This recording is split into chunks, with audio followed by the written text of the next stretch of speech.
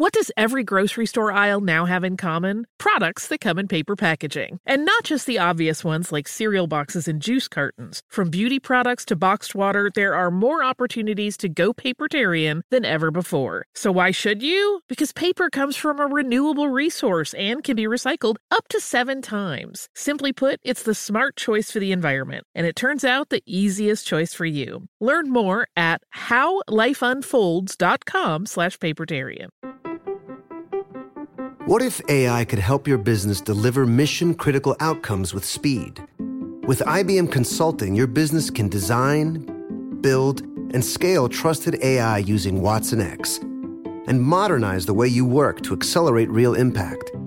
Let's create AI that transforms your business. Learn more at ibm.com/consulting. IBM. Let's create.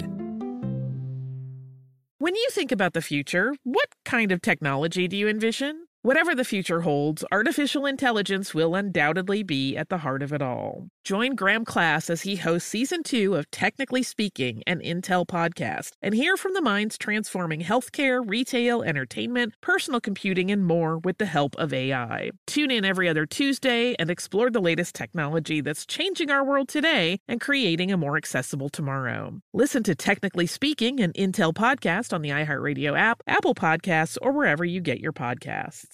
What's up, this your boy Lil Duval, and check out my podcast, Conversations with Unc, on the Black Effect Podcast Network. Each and every Tuesday, Conversations with Unc podcast feature casual and in-depth talk about ebbs and flows of life and the pursuit of happiness. Unlike my work on stage, I tap into a more serious and sensitive side to give life advice and simply offer words of encouragement, yet remind folks to never forget to laugh. Every Tuesday, listen to Conversation with Unc, hosted by Lil Duval on the Black Effect Podcast Network, iHeartRadio app, or wherever you get your podcasts. Presented by AT&T. Connecting changes everything. Welcome to Stuff You Missed in History Class from HowStuffWorks.com.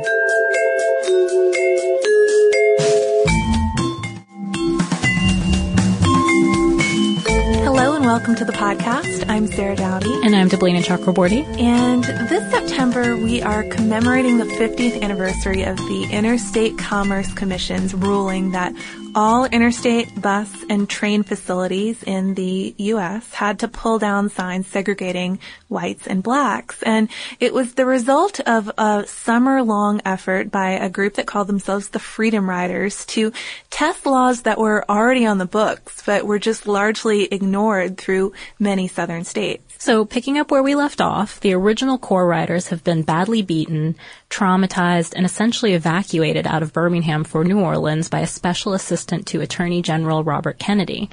And it seemed like at this time that the Freedom Ride that had started May 4th, 1961 in D.C. was over at this point. But yeah, well, and we should say too, like, if you are a listener who drops in on random podcasts, it really is worth going back and checking out that first episode, because it'll help give you the context you need for this one, since it is a part 2. But we left at a real cliffhanger there. That was a crucial moment. They're in New Orleans, defeated, it seems. The Kennedys feel that things are wrapped up to their satisfaction, but then suddenly they get news out of Nashville that things aren't over at all. Right. Students in Nashville, many of them were veterans of the lunch counter sit-ins, those still in their teens and early 20s. They decided that the ride could not end in violence. So, spearheaded by Diane Nash, who was a Fisk student, many members of the Nashville student movement decide to skip their finals and go to Alabama. Yeah, get on a bus. And they completely know what's at stake. This is the part that's just crazy to me. They make their wills, these young kids, and they board buses to Birmingham.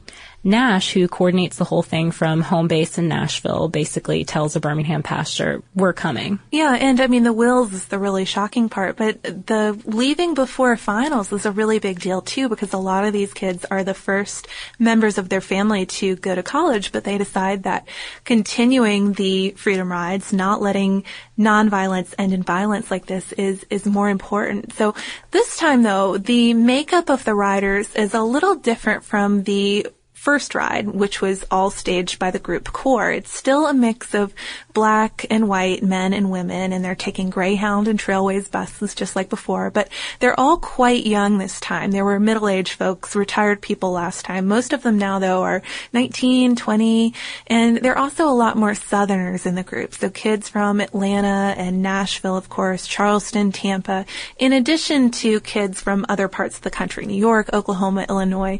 It's kind of a more diverse group in that sense. A strange thing happens when they get to Birmingham, though. When the first bus arrives, Commissioner of Public Safety Bull Connor, who we mentioned in the last podcast, he lets the regular passengers off, covers the window with paper, and then holds the remaining people on board. And finally, after they sweat it out in the May heat for a while, they're let off, and then they proceed to the white waiting area, and they're arrested. That night, they're released from jail and put into cars, which is very ominous, but they drive right to the state line of Alabama and Tennessee, and they're told by Connor to get out and make their way back to Nashville from there.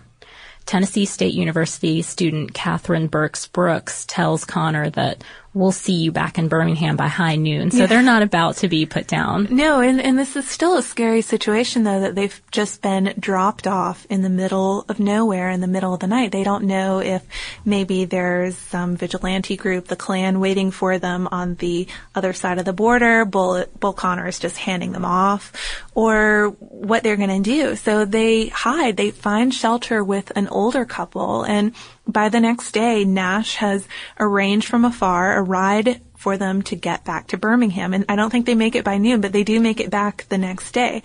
But by the time they're back in Birmingham, the Nashville riders meet the second wave of their group. They are, just like last time, different buses traveling into Alabama. But there's a problem besides Bull Connor and the threatening crowd. The bus drivers won't drive. So the riders are stuck there again. They're stuck in Birmingham. And we mentioned this in the last episode, individual bus drivers refusing to drive because they were afraid they would get their bus set on fire or be beaten or something. But in this case, it's the entire union refusing to drive. So there's really no way out of town again. Yeah, so for the moment, it's looking kind of hopeless. But the Kennedy administration finally pressures Alabama's governor, John Patterson, to promise protection or else face having the National Guard called in. And so Patterson agrees to provide state protection as the riders continue their trip to Montgomery, Alabama.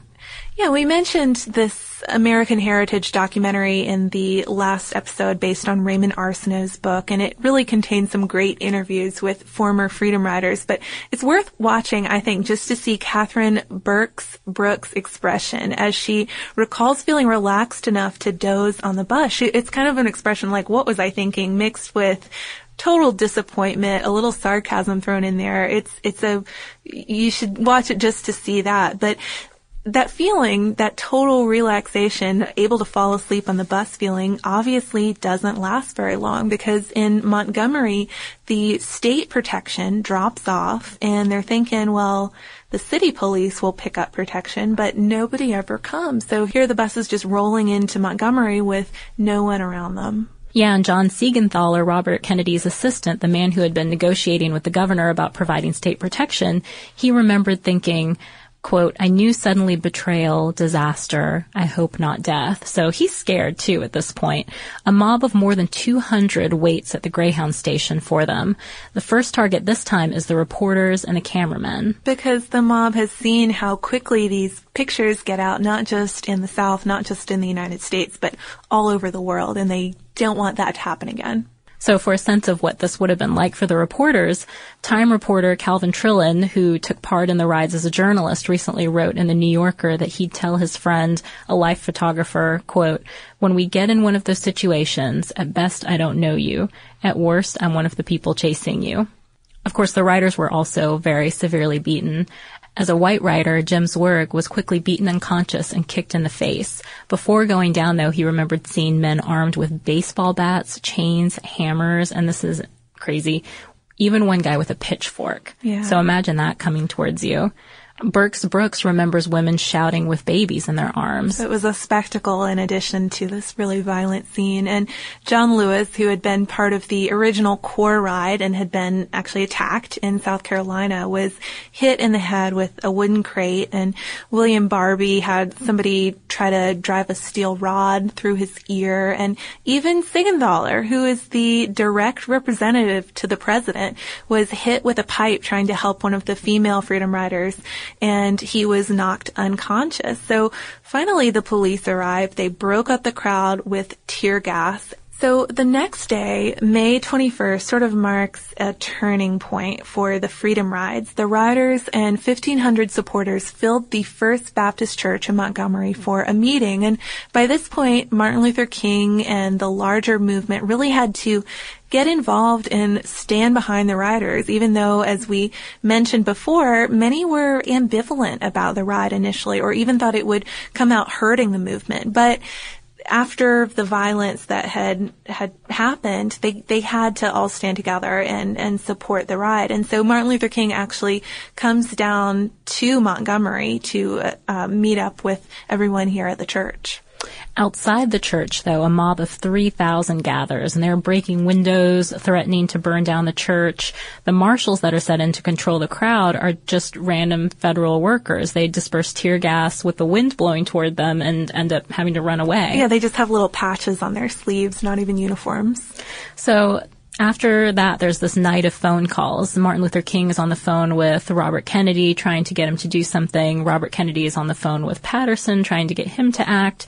Martin Luther King even gathers up a group of committed, nonviolent volunteers to leave the church and dissuade a group of black cab drivers from using violence against the mob. So they're still trying to stick to their principle of nonviolence here. It's the best way for them to hopefully get out of this situation, too. So finally, the governor puts the city under martial law, and people in the church are free. You know, the crowd is broken up. They're free to go. And the Freedom Riders are also free to continue under the protection this time of the Alabama National Guard.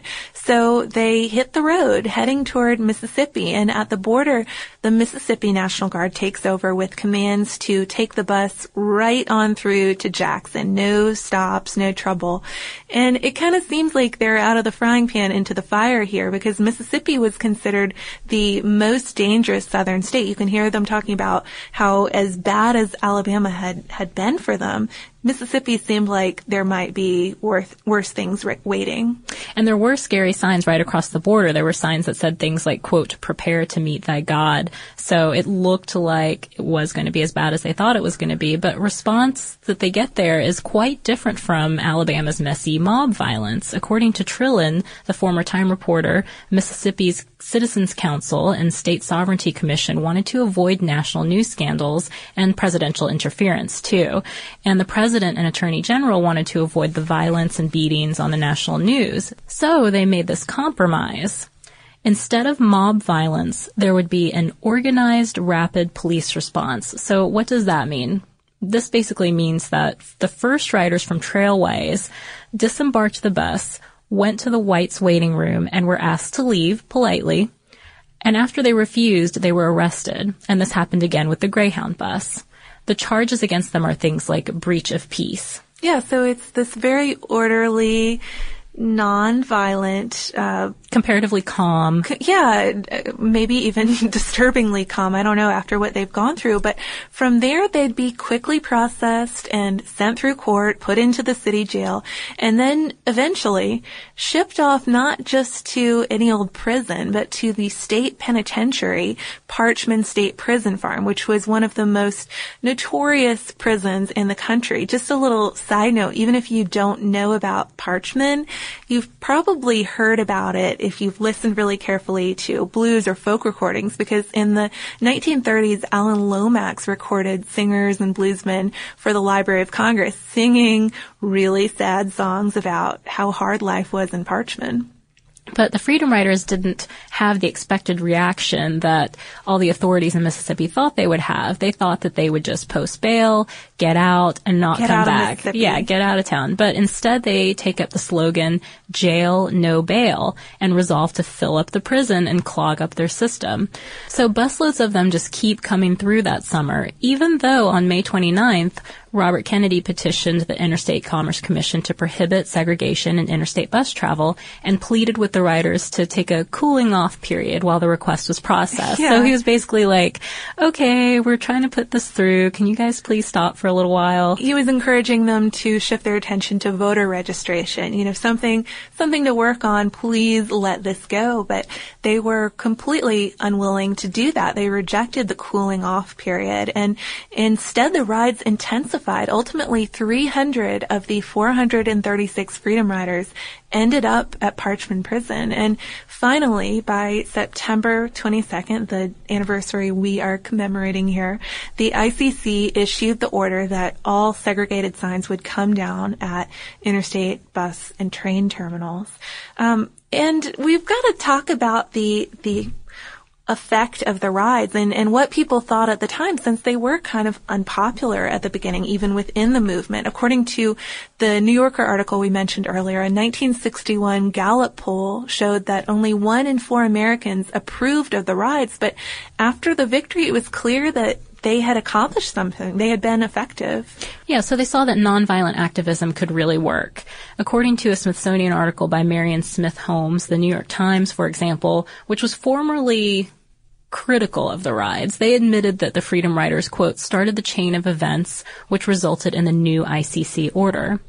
It also had the effect of empowering young student leaders in the movement and of forcing ties between the Kennedy administration and civil rights leaders. Exactly. Those late night phone calls we were talking about where Martin Luther King is calling up the Kennedys and all of these 19-year-olds, 20-year-olds who decide to leave school during their exams and go out and do this. But in addition to Raymond Arsenault's book and that American Experience documentary that is inspired by it, there is just so much on this story. It's a really great one if you want to do some research yourself and get even deeper into it. There are countless interviews and articles by former writers and politicians and journalists, and there's a great photographic record too. And I wanted to just talk about that a little bit more because I think it's so interesting.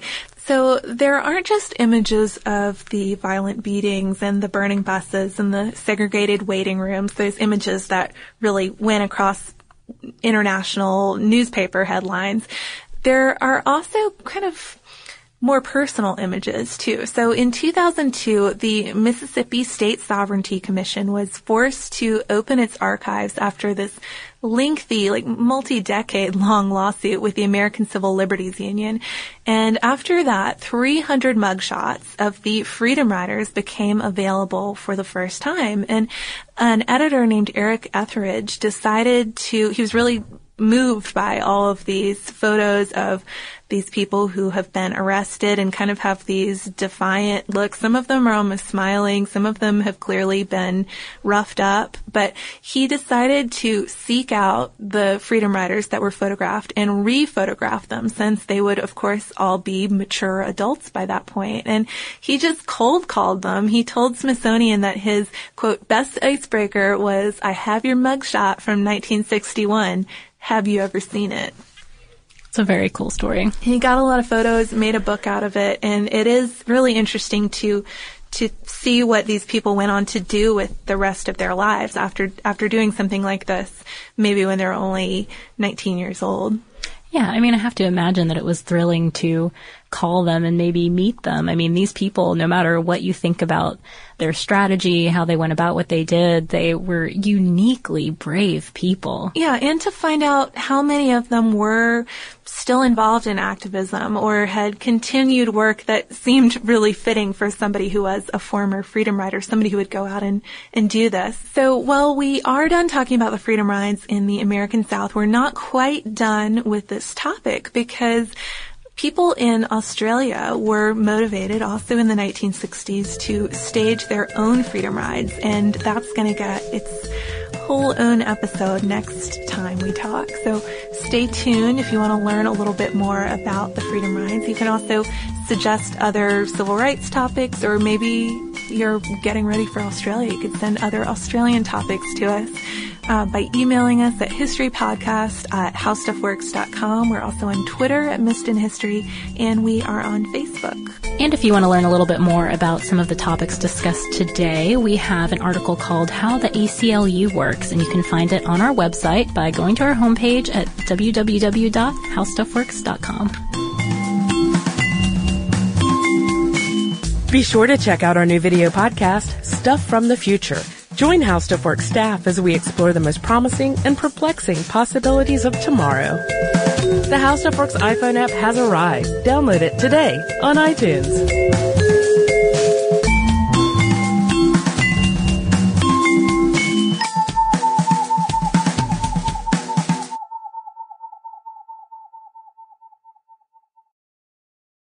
Diamonds Direct has done it again. This month only, get ready for an offer you can't resist. Buy a natural diamond engagement ring of 1 carat plus and receive a free natural 1 carat diamond tennis bracelet valued at $2,000. That's right, a stunning diamond tennis bracelet at no extra cost. Imagine giving her the ring of her dreams and her wedding gift all at once. So hurry into Diamonds Direct. Your chance to get a free tennis bracelet will not last long. Details at diamondsdirect.com.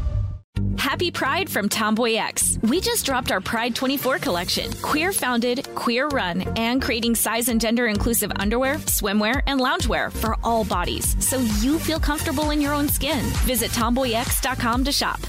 You wouldn't expect to hear that we're America's third best city for beer like this one. Or home to vibes like this. And this. It might surprise you that we're top 10 for immersive art that's like, whoa. And not to mention, we have one of the top zoos in the country. So can a city with the country's best pro soccer team, ranking as a top culinary destination in the world, be in your own backyard? Yes, Columbus. Plan your summer at experiencecolumbus.com/summer. What are you looking for in a new smart TV? 4K picture quality, high quality and immersive sound, a sleek design? All of those are givens, but only the new Roku Pro Series has all of those and the Roku streaming experience, an award-winning OS. Get fast, easy access to all your apps like iHeart, where you can stream all your favorite music, radio, and podcasts all day, and regular all-inclusive trips to Roku City. The new Roku Pro Series, a smart TV built by the streaming pros.